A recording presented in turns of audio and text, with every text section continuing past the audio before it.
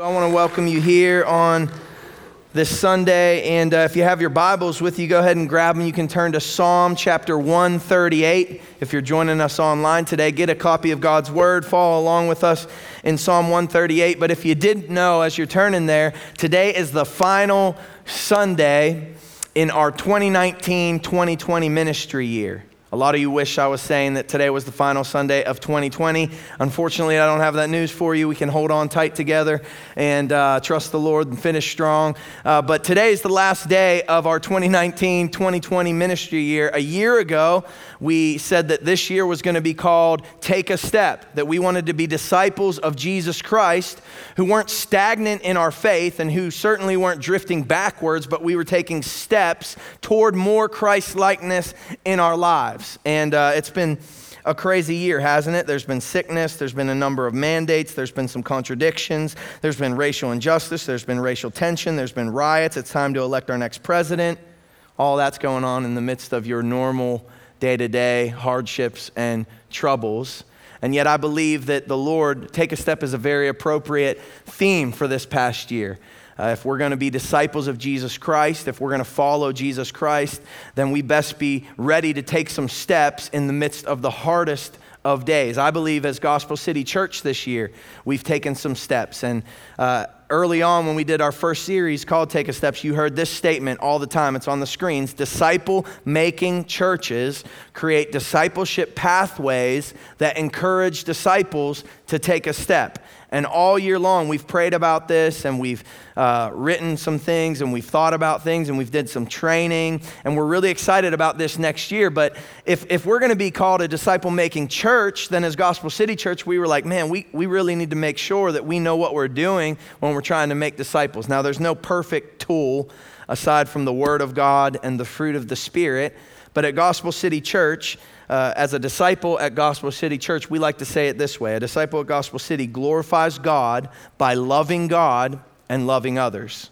A disciple at Gospel City Church gathers with God's people every Sunday and in smaller groups.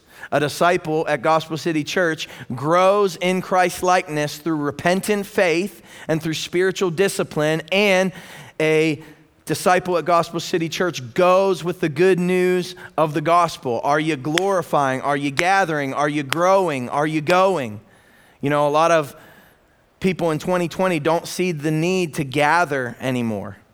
If you're here today, you're committed to gathering. If you're joining us online, I'm sure you're purposefully gathering with us. But there's a lot of people out there today who, once COVID hit and once churches kind of like took a break, people say, you know, my life feels kind of good without this commitment to Sunday morning gathering, and I can live without it. And yet it's a very specific discipline, conviction for us as Gospel City Church that we would not forsake the gathering of God's people that He's asked us to. Help us with that. How are you doing with gathering? Are you telling people, inviting people to this place? Is your life glorifying God with all that you say and do? Are you growing in Christ's likeness? And are you going with this message? Certainly you've heard a lot about that. So we've been taking continual steps in our faith as disciples of Jesus. Today's no different. Today I want to challenge you to take a step as a gospel-standing, Christ-centered, thankful disciple. The passage for today is Psalm 138, but the title of today's message is simply this: Take a Step as a Thankful Disciple. God desires that we live in thankfulness, and we have reason to, no matter what. And yet, how often have you woken up in 2020 and not been super thankful? If I'm being honest, there's days where I haven't been super thankful. And yet God, David, as we'll see in Psalm 138 today, he has a life of thankfulness even in the midst of the hard things that he's going through because of what God has said and what God has promised and what God will do. And that's where we have to continually anchor our eyes and our minds upon the truth that God has given to us. For a lot of years, when we go home to Pittsburgh, my dad, we would go to my dad's house, my parents' house for Thanksgiving, and he would undoubtedly say, it's not Thanksgiving, it's Thanks-living. And my dad has all sorts of cheesy Christian sayings. My sister bought him a sign that says Happy Thanksgiving.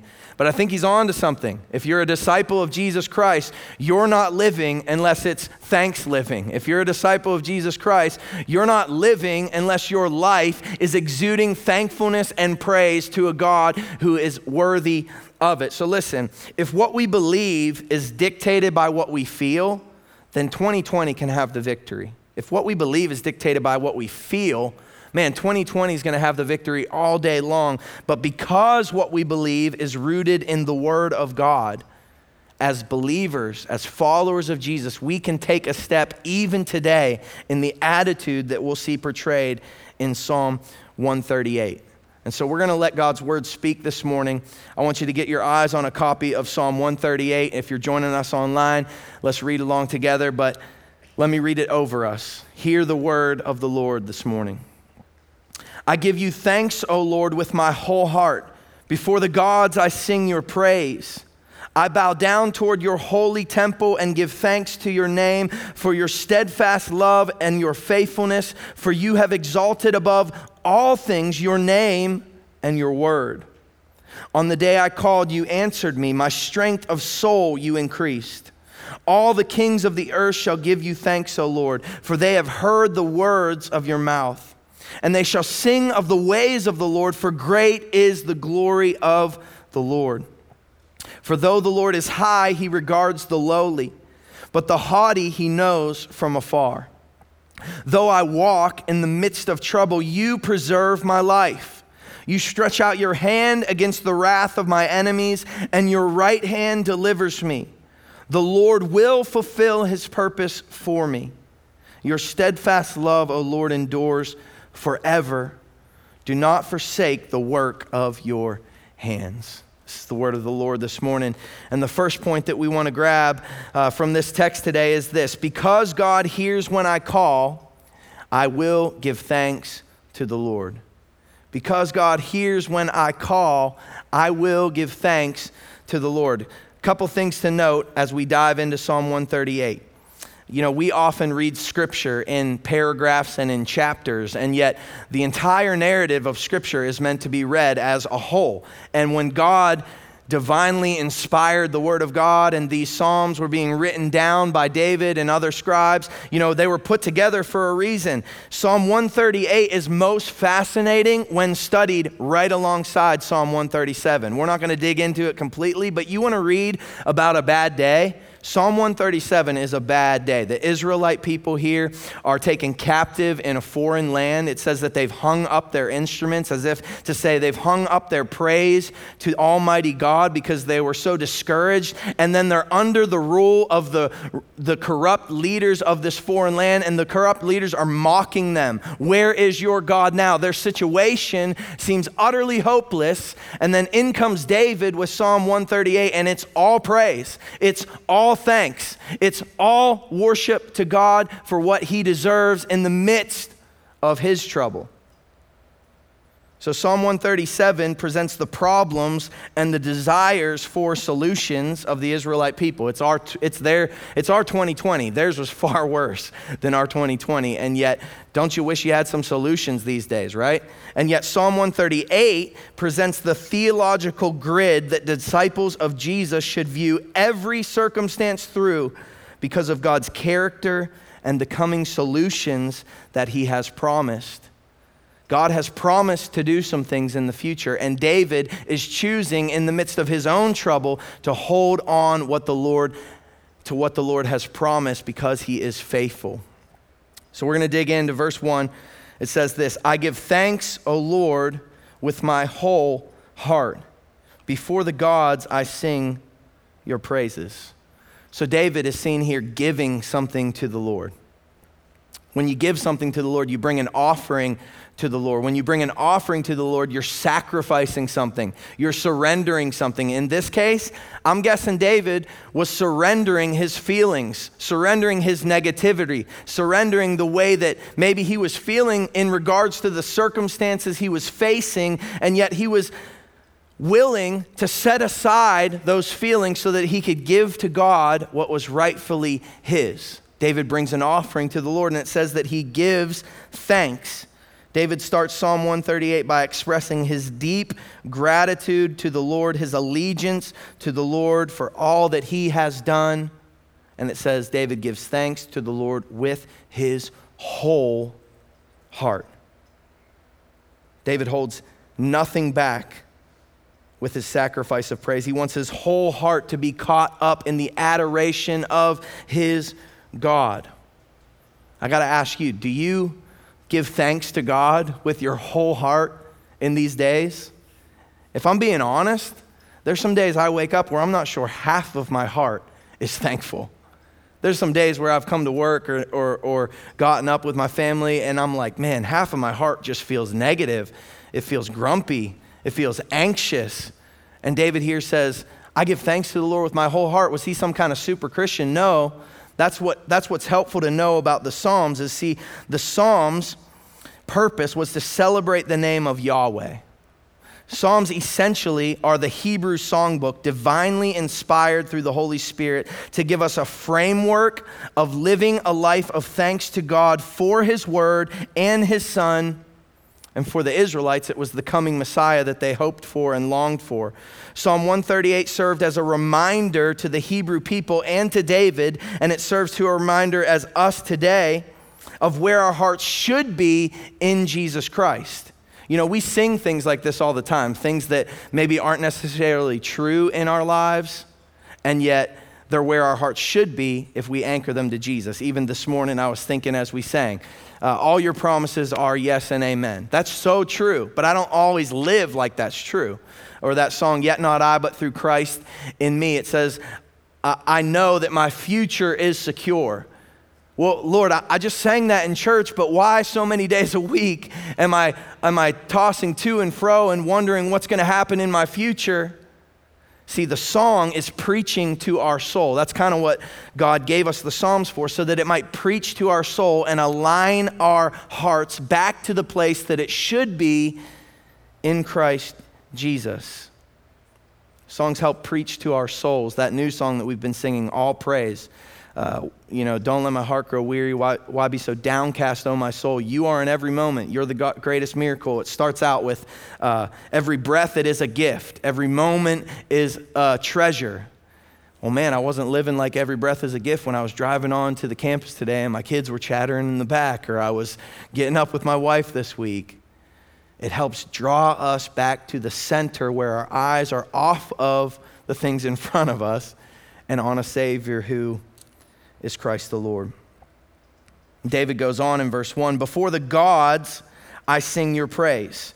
Along with David's offering of thanks, it's accompanied by bold adoration. Why do I say bold? Because David was unashamed to proclaim it over the gods, over the rulers of this world. If you look back in Psalm 137, verse 3, it says, for there our captors required of us songs, and our tormentors mirth, saying, sing us one of the songs of Zion.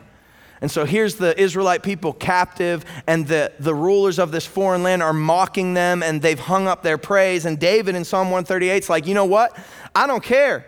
I'll sing the praise of my God over the gods of this world, over the gods of other lands, because I am unashamed of the gospel, and I'm unashamed that Christ is exalted over all. The praise and adoration of God's people should be louder than anything this world could ever offer.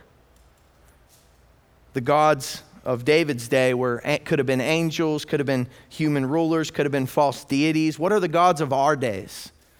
You know, we definitely have false gods, false deities, but think about the things that easily get elevated in our lives. Brands, sports teams, sports organizations, money, positions of power. If I was to look at your life, if I was to sit down with you, what would be the loudest song coming out of your life, coming out of your mouth? If I was to jump on some of y'all's social media, I could tell you what your loudest song might be, because we're singing it all day long these days. We're proclaiming it all day long these days, but are we proclaiming that Christ is exalted over all? Verse 2, keep going. says, I bow down toward your holy temple, and I give thanks to your name. David is giving thanks with his whole heart. He's singing the praises of God over the gods of this world, and now he's seen bowing down. This is the posture of a thankful disciple. Should we bow physically? Yeah, absolutely. When was the last time you bowed down before the Lord, got your eyes off of the things of this world and focused on the majesty and trusted in the sovereignty of our God? But aside from physically bowing, is your heart bowed in reverence to the King of Kings? Interesting to note, David bows down toward God's holy temple. The temple hasn't even been built yet. David's son, Solomon, was going to come and build the temple. And so essentially, David is saying, because what you have promised will happen in the future, I will consider it done and worship you in the present for it. He gives thanks to his name for the steadfast love of God. Do you understand? Like David, this temple hasn't even been, and yet David's like, I know you're true to your promises. I know all your promises are yes and amen. I know that what you have said will come to pass in the future, and I hope in that alone. And so I will bow down as if it's already been done. I mean, what has God promised us here in 2020 that he will do? He's promised to come again.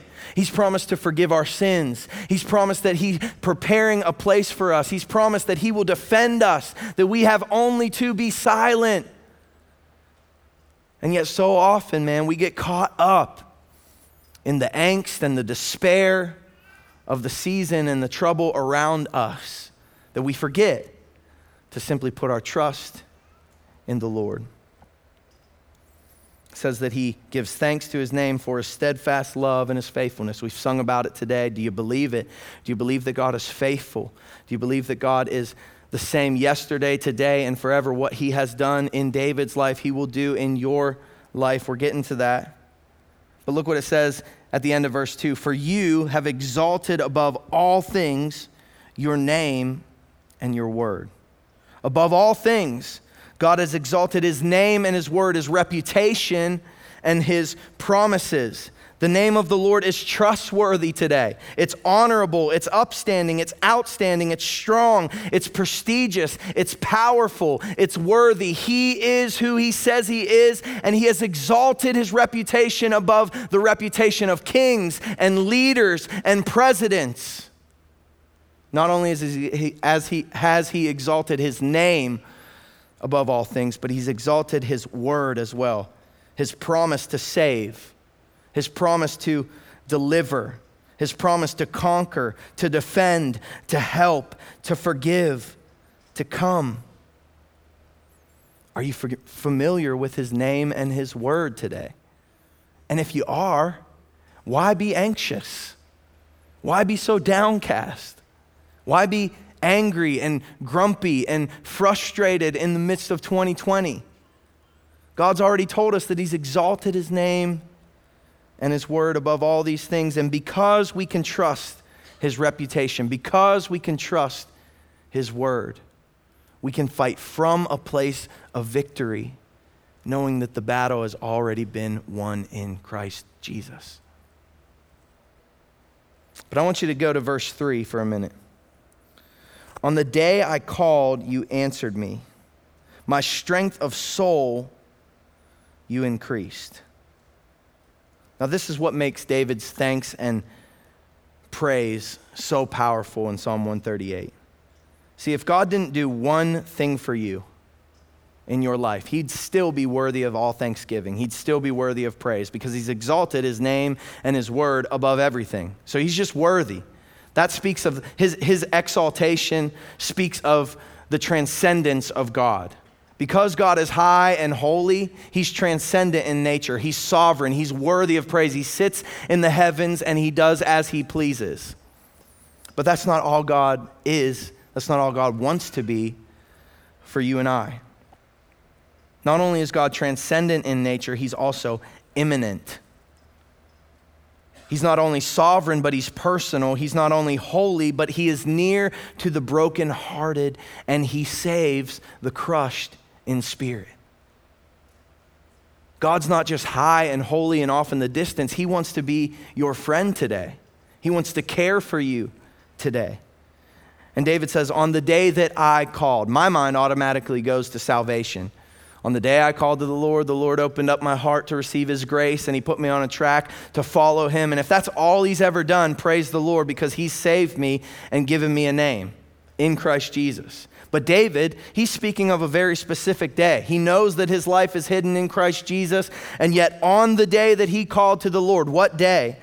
See, scholars bring it back to 1 Samuel chapter 30. There's a time in David's life in 1 Samuel 30 where his family is taken captive, and the army that he's leading, his friends, start to plot against David, and they're going to stone him, and they're going to kill him. So David loses his family, David loses his friends, and his own friends plot to kill him. David's having a bad day. David's in a bad situation. David's having some heartache. And yet, 1 Samuel 30 verse 6 says this, but David strengthened himself in the Lord his God. David strengthened himself in the Lord his God. He didn't beg for God to remove the trial. He didn't beg for God to say, God, get me out of this situation. Get this weight off of my shoulders. I'm sure he prayed some of those things, but what's most important, what's written down for you and I today is that David strengthened himself in the Lord his God. And in Psalm 138:3, David describes a day where he called out to God, and God was quick to strengthen his soul.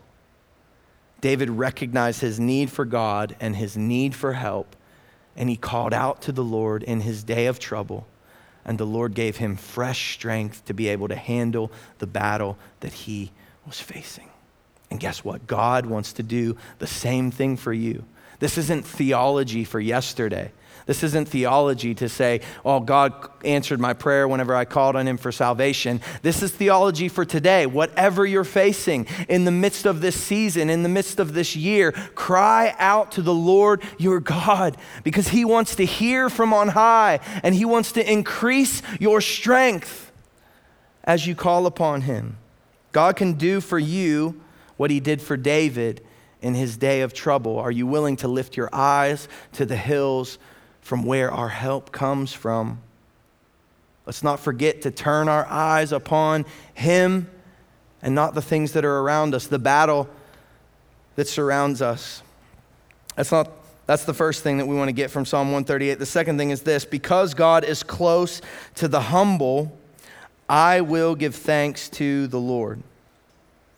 Because God is close to the humble, I will give thanks to the Lord. Verse 4 says, all the kings of the earth shall give you thanks, O Lord, for they have heard the words of your mouth, and they shall sing of the ways of the Lord, for great is the glory of the Lord.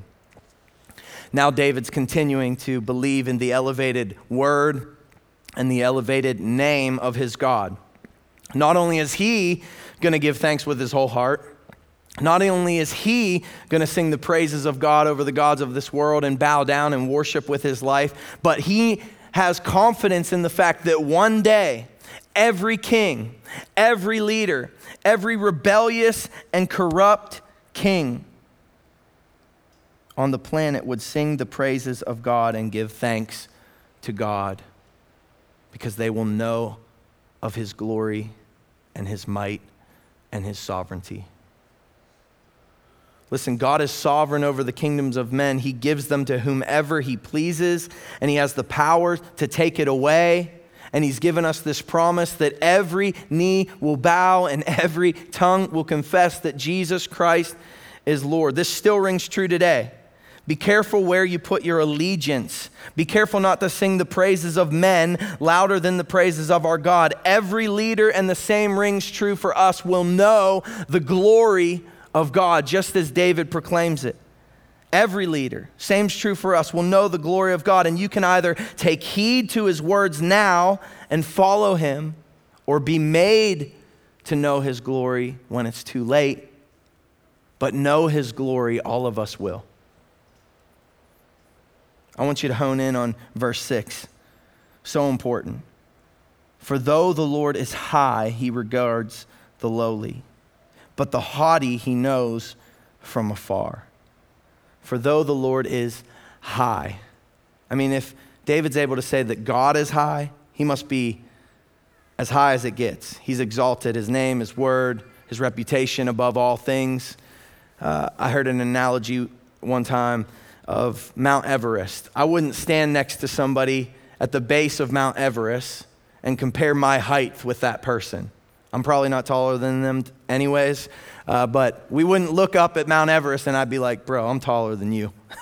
No, we just stand and stare at the bigness and the vastness of this mountain that's in front of us. Well, the same is even greater when it comes to the holiness of God. None of us will stand before the holiness of God and compare ourselves to one another. Man, I've done more great things for God than you. Man, my salvation's better. Man, I've lived a better life than you in the kingdom. No, all of us will tremble before the majesty of God, and we will stare locked eyes on Jesus, knowing that he alone is sovereign, that his name and his word are exalted over all.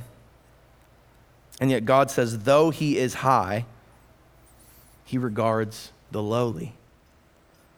Though he is high, he regards the lowly, but the haughty he knows from afar. God in his sovereign rule regards the lowly, the humble, the broken, the bowed down, the surrendered. Isn't that so contrary to who we are as human beings? Like just our entire makeup as human beings is like we got to power up, pull up our bootstraps and get it done ourselves, rise to the seat of power, have some authority in our lives. And yet God says, I'm close to the lowly. I'm close to the surrendered. I'm close to the bowed down. This language is all through Scripture. Let me give you some. James 4 verse 6 says this, God opposes the proud, but gives grace to the humble. James 4:10, humble yourselves before the Lord and he will exalt you. Psalm 145:14, the Lord raises up all who are bowed down. Psalm 8, what is man that you are mindful of him? The psalmist writes. God, in your high and holiness, what is man that you would think about me? And not just think about me, not just be mindful of me, but you crown me with steadfast love and faithfulness. That's our God. That's how good he is, that he would draw close to the humble. It's this idea that I don't deserve to stand in the presence of God, and yet God desires to be in my presence. Wow. He knows the haughty from afar. I heard Pastor Brent tell the worship team this week from the New Living Translation that it says he keeps his distance from the proud. Isn't that horrifying that God would keep his distance from me?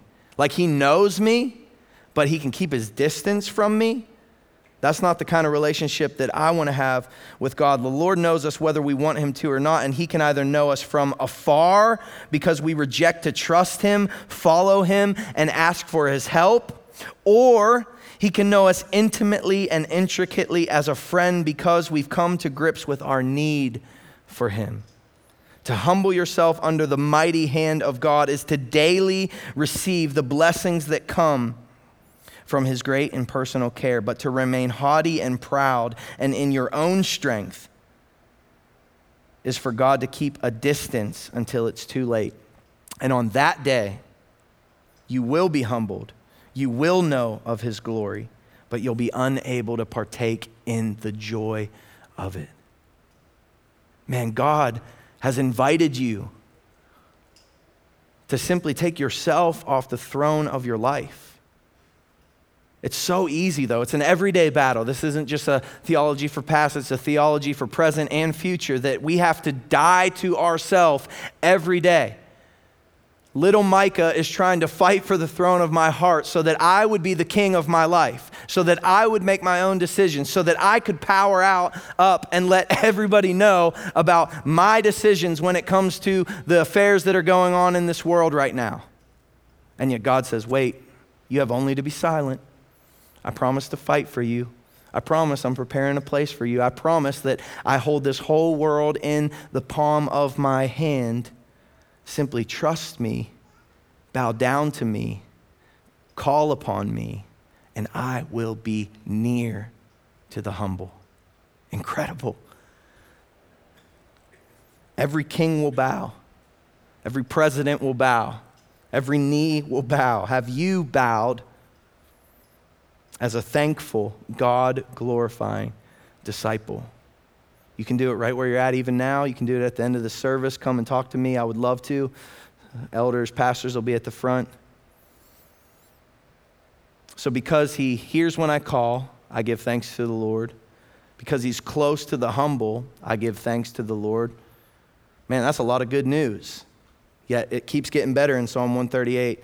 Point number 3 is this: because God is committed to my purpose, I will give thanks to the Lord. Because God is committed to my purpose, I will give thanks to the Lord. Pick it up in verse 7. Though I walk in the midst of trouble, you preserve my life. You stretch out your hand against the wrath of my enemies, and your right hand delivers me. David says he's walking in the midst of trouble. We heard about his trouble from 1 Samuel 30, where he lost his family, lost his friends. They're plotting to kill him, but he calls upon the Lord. He's strengthening himself in the Lord. But as he walks in the midst of this trouble, this is where the majority of our lives as Christians, as human beings this side of heaven, will spend our lives. Acknowledging that there is trouble around us. It's not all prosperity. It's not all rainbows and sunshine when you follow Jesus. It's hard. David could not escape what he called the valley of the shadow of death. At times in our lives, will the troubles of this world be more apparent? Yeah, absolutely. It's called 2020. But though David was walking in the midst of trouble, it says that God preserves his life. God's exalted his name and his word above it all. God's close to those who are humble enough to ask for help. He gives fresh strength for the fight, but not only that, he's committed to preserving your life in the midst of the trouble that is promised to come in this life. God is in enough control to keep your life. Psalm 121, he'll keep your going out and your coming in from this time forth and forevermore. If 2020 is challenging anything in our lives, I think it's challenging our control. It reveals how little control we have and how quickly we will try to grasp for it. But God is in control, isn't he? He promises to preserve my life in the midst of trouble. And if I trust him at his word, and if I trust him in his reputation, and if I trust his promises, then I can live every day like I'm surrounded by the Savior who is my defender. But you see how you got to remind yourself of that. It's hard in the battle. How could it get any better? It does. Not only that, the rest of verse 7, you stretch out your hand against the wrath of my enemies, and your right hand delivers me. God will defend you against your enemies. Man, people are loud these days about who they think their enemy is. The left is my enemy. The right is my enemy. The system is my enemy. There's a lot of earthly enemies. And yet that's not even the greatest enemy after you. This is so much more of a spiritual battle than it is a physical battle. The prince of the power of the air is prowling around like a roaring lion, and he's seeking to kill you. He's seeking to get your mind and your eyes off of the elevated word and name of God and onto the problems of this world, onto the things that you can't control, onto the opinions of man.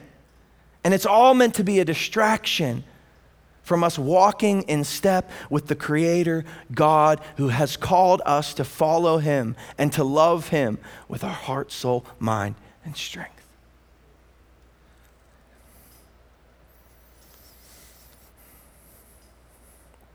Romans 8:18 says, but when I consider the sufferings of this world, they're not worth comparing to the glory that will be revealed to us. Isn't it so true that we get we can get so caught up in the sufferings of this world and the hardships of this world and the troubles of this world, and we forget, man, those things pale in comparison to what our God has promised us when he will come again. Verse 8 keeps getting better. The Lord will fulfill his purpose for me. Not only will he preserve my life, not only will he protect me from my enemies, but he is committed to my purpose. What was David's purpose?